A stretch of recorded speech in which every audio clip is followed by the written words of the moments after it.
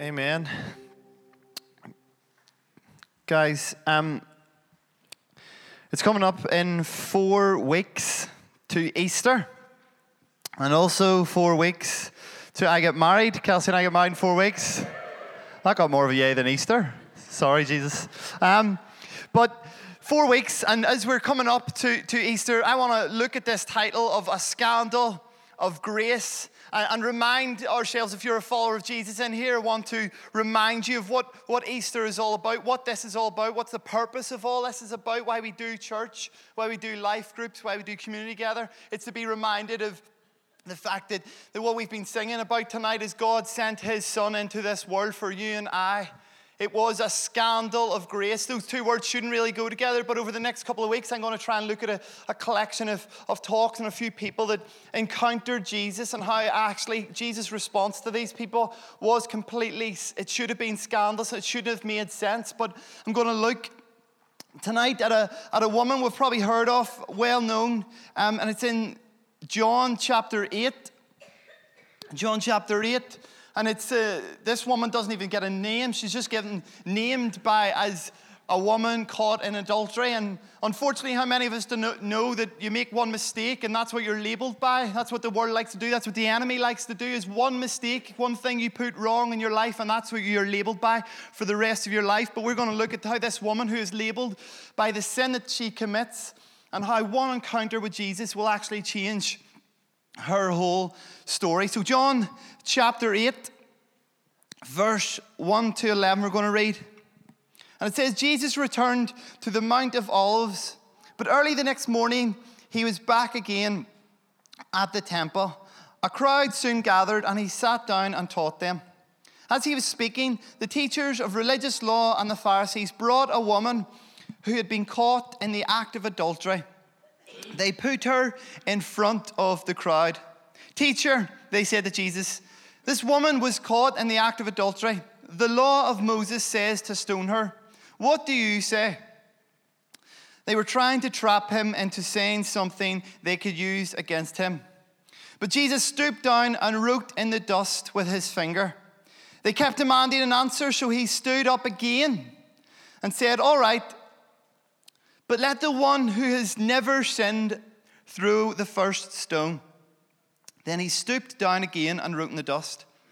When the accusers heard this, they slipped away one by one, beginning with the oldest, until only Jesus was left in the middle of the crowd with the woman. Then Jesus stood up again and said to the woman, where are your accusers?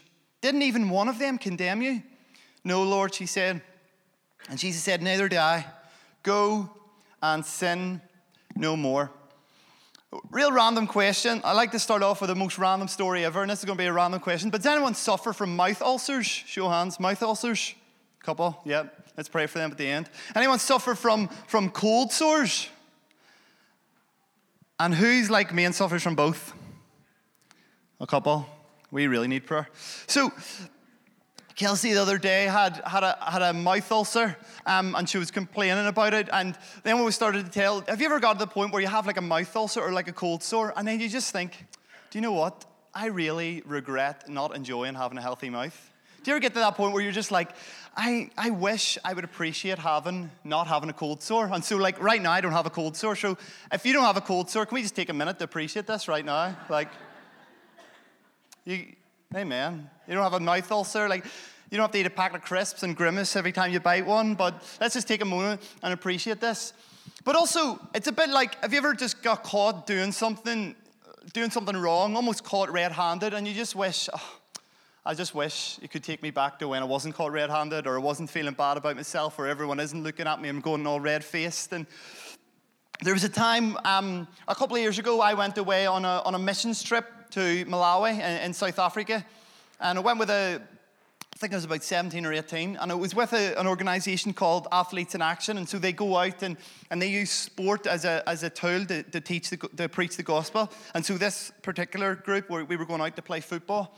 And so we're 10 days in Malawi, and it was great. We were going out and playing going to the wee villages and playing football with the kids and stuff, and getting opportunities to share and pray for them and share testimony. We got to play some of the professional teams out there, and again, sit beside them and share a meal and share our testimony and pray with them. But the last day, it was a great 10 days away, but the final day that was our own day. We got to go and do what we wanted. So we hired like a minibus for the full week, and our last day we decided we're going to see a few sites. So we went and seen the original named Lake Malawi. Really thought that one up well. So we went and travelled to this place, Lake Malawi, to have a look at this. And honestly, like, it wasn't great at all. Like, if you went down to Malile and looked at the beach, it was a bit like that there. It wasn't exciting. And so we're like, this was a waste of a trip. But anyway, so on the way back, we're on this wee coach, this wee minibus, and we're driving down like this wee dusty plain. And it was just like, dust and terrain left and right-hand side of us. Nothing exciting. But in front of us was like this wee pickup truck. And it was a bit like anyone got the 188 bus. It was like trying to get on the 188 bus. Everyone was jumping on it. There was 400 people hanging off the back of this thing. And there was a guy sitting beside me and had a camera. And he's like, here, Davey, you're sitting beside the window. You couldn't lean out and take a photo of that. That would be a really good photo to have. So, yeah, no problem. So I take his camera and hanging out the window and try to get a few photos of this. And that was no problem. Give him his camera back. And 5-10 minutes down the road, we pull in, like, just into one of the wee side bits of the road, and we were all like, we haven't reached there yet. Why we're not reached back to our home, back to the bit we're getting to? And the minibus wee coach thing opens up, and on comes these two huge, I don't know what you call them, Malawians. What do they call it there? Malawians.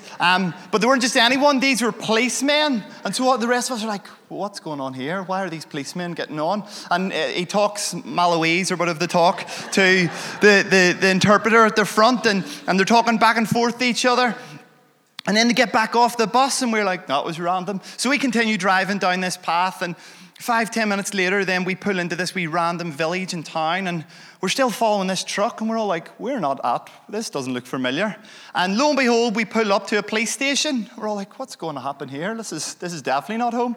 And the police officers get back onto the bus and speak to the interpreter again, and then the interpreter asks for the guy who's heading up the missions trip, a guy called Russell. So Russell goes to the front of the bus, and him and the policeman and the interpreter are talking to each other, and then he turns around and goes, and we're all like, what's he about to say? What's happening here? And he's like, guys, they're looking for whoever took the photo. And I was like, straight down. And like, all of the guys really didn't help me out. They like just turned around and all glared at me.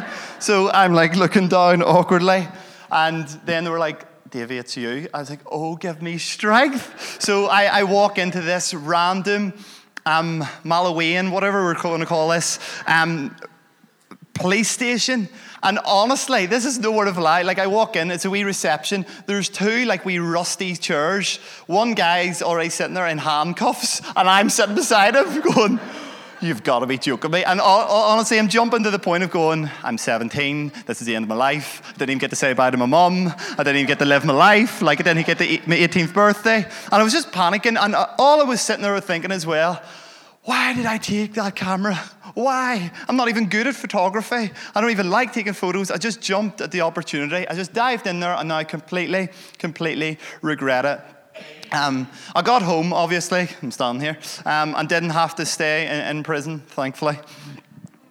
But this is a similar situation that this woman faced in John chapter 8. This woman has made one bad move. We don't know anything about her other than that she was caught in adultery and thrown in front of a crowd, thrown in front of people, and made a mockery of. And here's the thing, this woman was caught in adultery. Now, I'm not going to go into details, but she was caught in the act of adultery by these Pharisees and these religious leaders. I wonder, was this something, because we read on later that they were actually trying to trick Jesus. They were trying to get Jesus to say something they could use to get him. And it just got me wondering, I wonder, did these people coordinate this whole situation? Did they almost coordinate this situation to get this woman caught? Because, again, without going into detail, it takes two to tango, and with one woman here, where's the guy? Why is the man not thrown in? Because the Bible says that anyone caught in adultery, in Deuteronomy or Leviticus, anyone caught in adultery, they and the other person will be stoned to death. And here we just have this woman thrown in there. It's almost as if the Pharisees had set this up. They had set this situation up so they could grab this woman in the act of adultery, take her and throw her in the middle of a crowd. You see, church, I want to even say, if you're sinning here and listen to this is what sin will do to you. Sin will tempt you, and then it will use that thing to destroy your life. If anyone in here, I'm not going to ask for hands, but you know that there's certain things in your life, whether it's alcohol. Sin tempted you to try a bit of alcohol because it would numb the pain. And you try a wee bit of alcohol, and then you try another bit, and then you try another bit. And then what the enemy will do is he will take that thing and destroy your life with it, and destroy your family, destroy your future, destroy your career. Pornography. You maybe look at pornography once, you maybe check something out, you do it again, and that pornography will not just only destroy your life, it will destroy your relationships with your spouse in the future, it will destroy how you view men or women, they're just objects for pleasure, it will destroy you. Alcohol, gambling, these are all things that the enemy will tempt you in. This is good, try this. And then he will use that same thing to throw you in front of a crowd and destroy your life. That's what the enemy will do. That's what Satan wants to do. And here's this woman. Kelsey, I need to borrow you for an example here. Yeah, it's the elder's woman. Forgive me. So here would be this woman. Don't say anything. But what the Pharisees would have done, they would have grabbed her and they would have thrown her in front of a crowd. And this is what the enemy wants to do, church. He wants to do three things. He wants to isolate you. As I said, it takes two. In this adultery, takes two people. What the Pharisees have done is they have got one person and thrown her up here and say, you're the sinner. You have done wrong. And church, we all know that that's what the enemy wants to do to you in here. Every single one of us can vouch for this, that we have in our sin felt isolated, felt I'm the only one who thinks that way. I'm the only one who struggles with that. And the enemy is going, yep, yes you are. You have an issue. You need to get that sorted. And what he wants to do is just leave you up there so that we can all look at your sin and all look at your shame. He wants to isolate you. He also wants to humiliate you. He wants to humiliate you. These Pharisees threw this woman in front of a crowd so they could all look. Jesus, it says he was sitting teaching. He was sitting in the temple teaching. These Pharisees threw this woman in here and just want to humiliate her. Let's look at her sin. Let's point out her flaws. Let's point out her issues. And also what he wants to do is the enemy wants to marginalize you. You see, this woman, what Jesus was doing was Jesus was sitting teaching in the temple. Now, the majority of the people, it wouldn't have been like nowadays where it's men and women. It would have been just mainly men, predominantly men that Jesus sat and taught. And so what we have is we have men, if it was like this in church, men being taught by, I'll just be Jesus for this example, Jesus. And then what these people do is they bring this woman in and just start to point out her sin. And let's be honest, church, if someone was to come in here with that kind of sin, with caught in adultery and put her in front, would all be going, I feel a bit better about my life. Whereas sin is sin. Thank you. Sin is sin. But this woman is thrown in front and the enemy is isolating her. And the enemy wants to isolate you. The enemy is humiliating her. The enemy wants to humiliate you. And the enemy is marginalizing her. And the enemy wants to marginalize you. But this title, I don't know if I've given you a title yet. If not, we're about to get it now. The title tonight I want to talk about is A Posture of Grace. A Posture of Grace. So let me illustrate this passage. But we have Jesus sitting in the temple. He is sitting down talking. Sitting back then would have been a sign of authority. I think we should do that in church from now on. Why do I have to stand and teach and you get to sit? We're going to do it the other way around. We're going to go back to Jesus time. I'm going to sit and we're going to all just stand from next week. But sitting would have been a sign of authority. So Jesus would have sat. Everyone else would have been, I just want to hear what he has to say. And so I'm just going to, if I have to stand all day, I'll listen. We struggle to get used to stand for 15 minutes during worship. But anyway. But Jesus would have sat down teaching in the temple. In comes these Pharisees throwing this woman who was caught in adultery. She was caught sleeping with another man. So we don't know, we don't read this, but she could have been wearing very little. Maybe nothing. Maybe her dignity gone completely. Wearing maybe a bed sheet. terrified, shaken in front of people with her sin to be on display. And these people say, teacher. I love how they say teacher. It's almost like, do you know why you're trying to get someone to do you a favor? So you put your arm around and be like, do you know why I love you? They're just coming up to him and go, Jesus, teacher, do you know why we're friends? This woman was caught in the act of adultery, and the law of Moses says to stone her. What do you say? They were trying to trap him into something they could use against him, but Jesus stooped down and wrote in the dust. I love this, because this is like, they're asking Jesus a question, and he's just like, yep. Just completely ignoring it. And this is like, Kelsey and I are doing a marriage class with Mark and Mags, and we were talking about this idea of communication and how I love how vastly different guys and girls are. Because Kelsey will say this to me all the time. We'll be driving down, she's like, what are you thinking? And I'm just like, nothing. She's like, no, what's on your mind? What are you thinking about? No, honestly, nothing. And at the point, like her and Elaine, it was like an experiment at the house the other week, at their house. I was eating my dinner and they were eating their dinner, and they're like, I wonder what he's thinking right now. And I'm just sitting trying to eat my like chili and rice. And they're like, what are you thinking now? I'm like, I'm just trying not to spill my dinner here. Like, that's about it. But here in this passage, Jesus isn't thinking of nothing. Jesus is actually well tuned into what's about to happen. Jesus is sitting, it says he stoops down to write in the dust. And over time, I've heard many people use this passage. If you've heard this passage preached before, a few people maybe will try to explain or expand what he is writing. That's the big question. I wonder what Jesus had written. And there's so many different explanations. Many people say that Jesus, it was a prophecy in a passage just not in Jeremiah that Jesus was trying to actually fulfill. Some people believe that Jesus was writing the names of the Pharisees and the teachers of religious law, writing their names in the dust. Some believe that he wasn't just simply writing their names, but he was writing their sins. Also be like, you've done this and you've done that, and yet you're going to cast the first stone. But I'm not going to give you the answer, church. I'm not going to give you what I feel, but I'm going to pick out what the Bible does say. Look at verse 6 again. It says they were trying to trap Jesus into saying something they could use against him, but Jesus stooped down and wrote in the dust with his finger. You see, I believe this book, this Bible, is fully inspired by the Holy Spirit. Fully inspired. And I don't believe it's just the concepts or the stories or those different bits and pieces in the Bible that are inspired, but I believe it's every single word written in this book was inspired by the Holy Spirit to be there. Every single word. And so no, I don't understand what was written, but listen to this. It says, Jesus stooped down and wrote in the dust.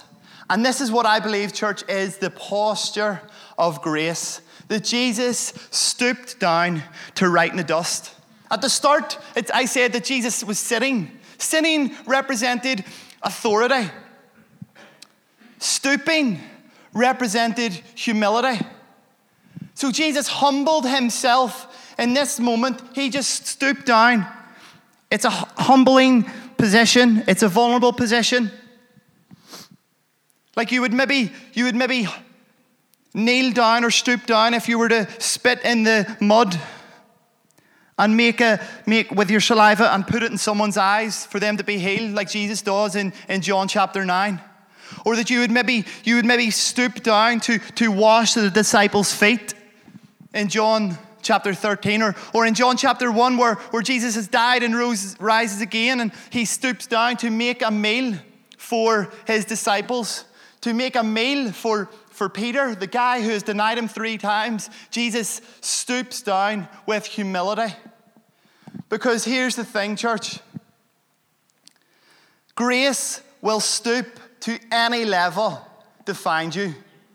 Grace will stoop to whatever level to find you. And Jesus will stoop down to any level that you run from him to find you. Because that's what grace does. That's what grace wants to do.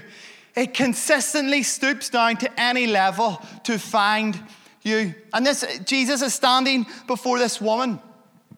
We don't know the posture of this woman. We just know that she's thrown in the midst of a crowd. But I wonder, was this woman standing there? Or was she so frightened and trembled that these men might stone her to death that she was just down? That she was wearing nothing but a cloth, trying to hide whatever dignity she had left of her guilt and her shame. And I wonder, was the fact that Jesus stooped not simply just to be a humble move down, but that he wanted to come down to where she was? Because here's the thing, church, grace will meet you where you're at. Grace will stoop down to your level. Grace will come to meet you wherever you are at, in your sickness, in your brokenness, in your guilt, in your shame. Grace will meet you where you're at. Do you know what I also don't understand? This woman had committed adultery. She had committed a sin. This wasn't that she was being wrongly accused. She had done wrong. She had committed sin. She was either married or else the person that she was sleeping with was married. So she was in the wrong here. But yet Jesus stoops down to meet her. And Jesus then stands to fight for her authority, to fight for her position, to fight her battle. Church, whatever battle you're facing, whether you've got yourself there or not, Jesus wants to step in and fight your battle for you. Jesus wants to step in and say, this is not your fight. Step back. Let me take it. Let me fight. Even though you've got yourself here, this is what grace does. I meet you where you're at. I stoop down to find wherever you are, and then I fight your battle for you. This woman says nothing until the end, and Jesus speaks on her behalf. Jesus wants to speak on your behalf. He wants to fight your battles for you. I'm going to ask Mark to come up as I come to a close here. It says in verse 7, they kept demanding an answer, so he stood up again and said, all right, but let the one who has never sinned throw the first stone. And do you know what I love? I love when there's a verse in the Bible that's just there by itself and it's the most random verse ever. Because again, if I believe that this Bible is Holy Spirit inspired, then every single verse is supposed to be there. And so look at verse 8. Verse 8 is all by itself. Jesus has just got up and defended this woman, just got up and fought for this woman. Scandalous. He should never have to. This woman got herself into that sin. But Jesus stoops down and defends and fights her battle for her. But verse 8, after he says that, verse 8 simply says this. Then he stooped down again and wrote in the dust. Then he stooped down again and wrote in the dust. Jesus has already stooped down to find this woman. Jesus already stooped down to meet this woman where she is. Church, grace has stooped down to find you, and it will stoop down again to find you. It will continually look for where you are.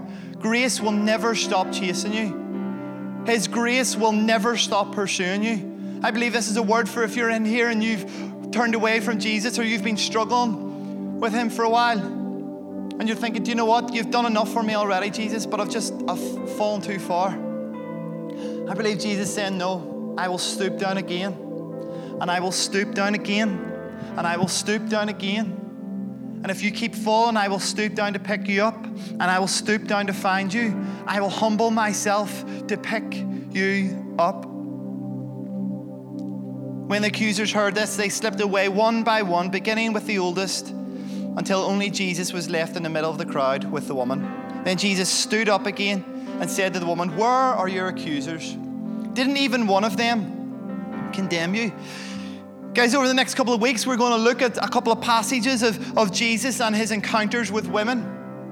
And I'm going to say something here that I want you to take on board for the rest of each of these titles we look at. And it's this idea. Whenever Jesus or God is asking a question, it's not because he doesn't know the answer.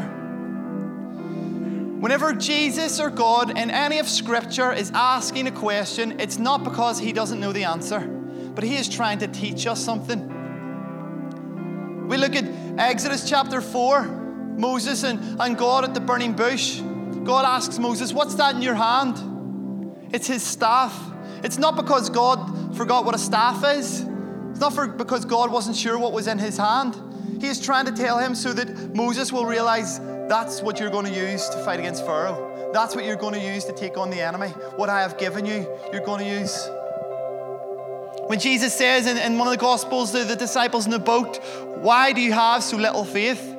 He's not giving them an option to give them an answer, to make up an excuse. He is trying to challenge them and say, I am in this boat with you. Why do you have so little faith? I am in this fight with you. Why do you have so little faith? It's an intentional question. And here we have with this woman, he says, where are your accusers? Didn't even one of them condemn you? Jesus isn't looking for an answer. He is standing there. He was fighting the battle for her. And so he stands and says, where are your accusers? Didn't even one of them condemn you? For her to say, no. What I love about this, church, is look at Jesus says in verse 7. He says, all right. They're looking for an answer. He says, all right, let the one who has never sinned throw the first stone. And obviously all the Pharisees drop their stones because, well, they have all sinned. They've made mistakes. They've done wrong. There is one person in all of that crowd who is left at the end, who is perfect and can throw a stone. And it is Jesus. And Jesus says to this woman, even I haven't condemned you. There is no condemnation for you. And church, I want to encourage you this week, however your week has felt up to now, that there is no condemnation for you. If Jesus doesn't judge you, if Jesus doesn't condemn you, then no one can. You are free because of grace, and this is scandalous. This shouldn't make sense because my sin paid for him to go on the cross. It was my sin. I should be that one standing in the crowd with everyone looking at my shame and my guilt and my mess. But Jesus fights my battle for me. And on that cross, Jesus fought the greatest fight against an enemy we could never take on, sin, and rose victoriously. And in this passage, church, I'm going to ask the band to come up. In this passage, we have three postures. In verse 2, it says that Jesus sat down. Sitting obviously represented authority. Jesus sat at the right hand of the Father. God sits on the throne. Jesus was with God. He had his authority.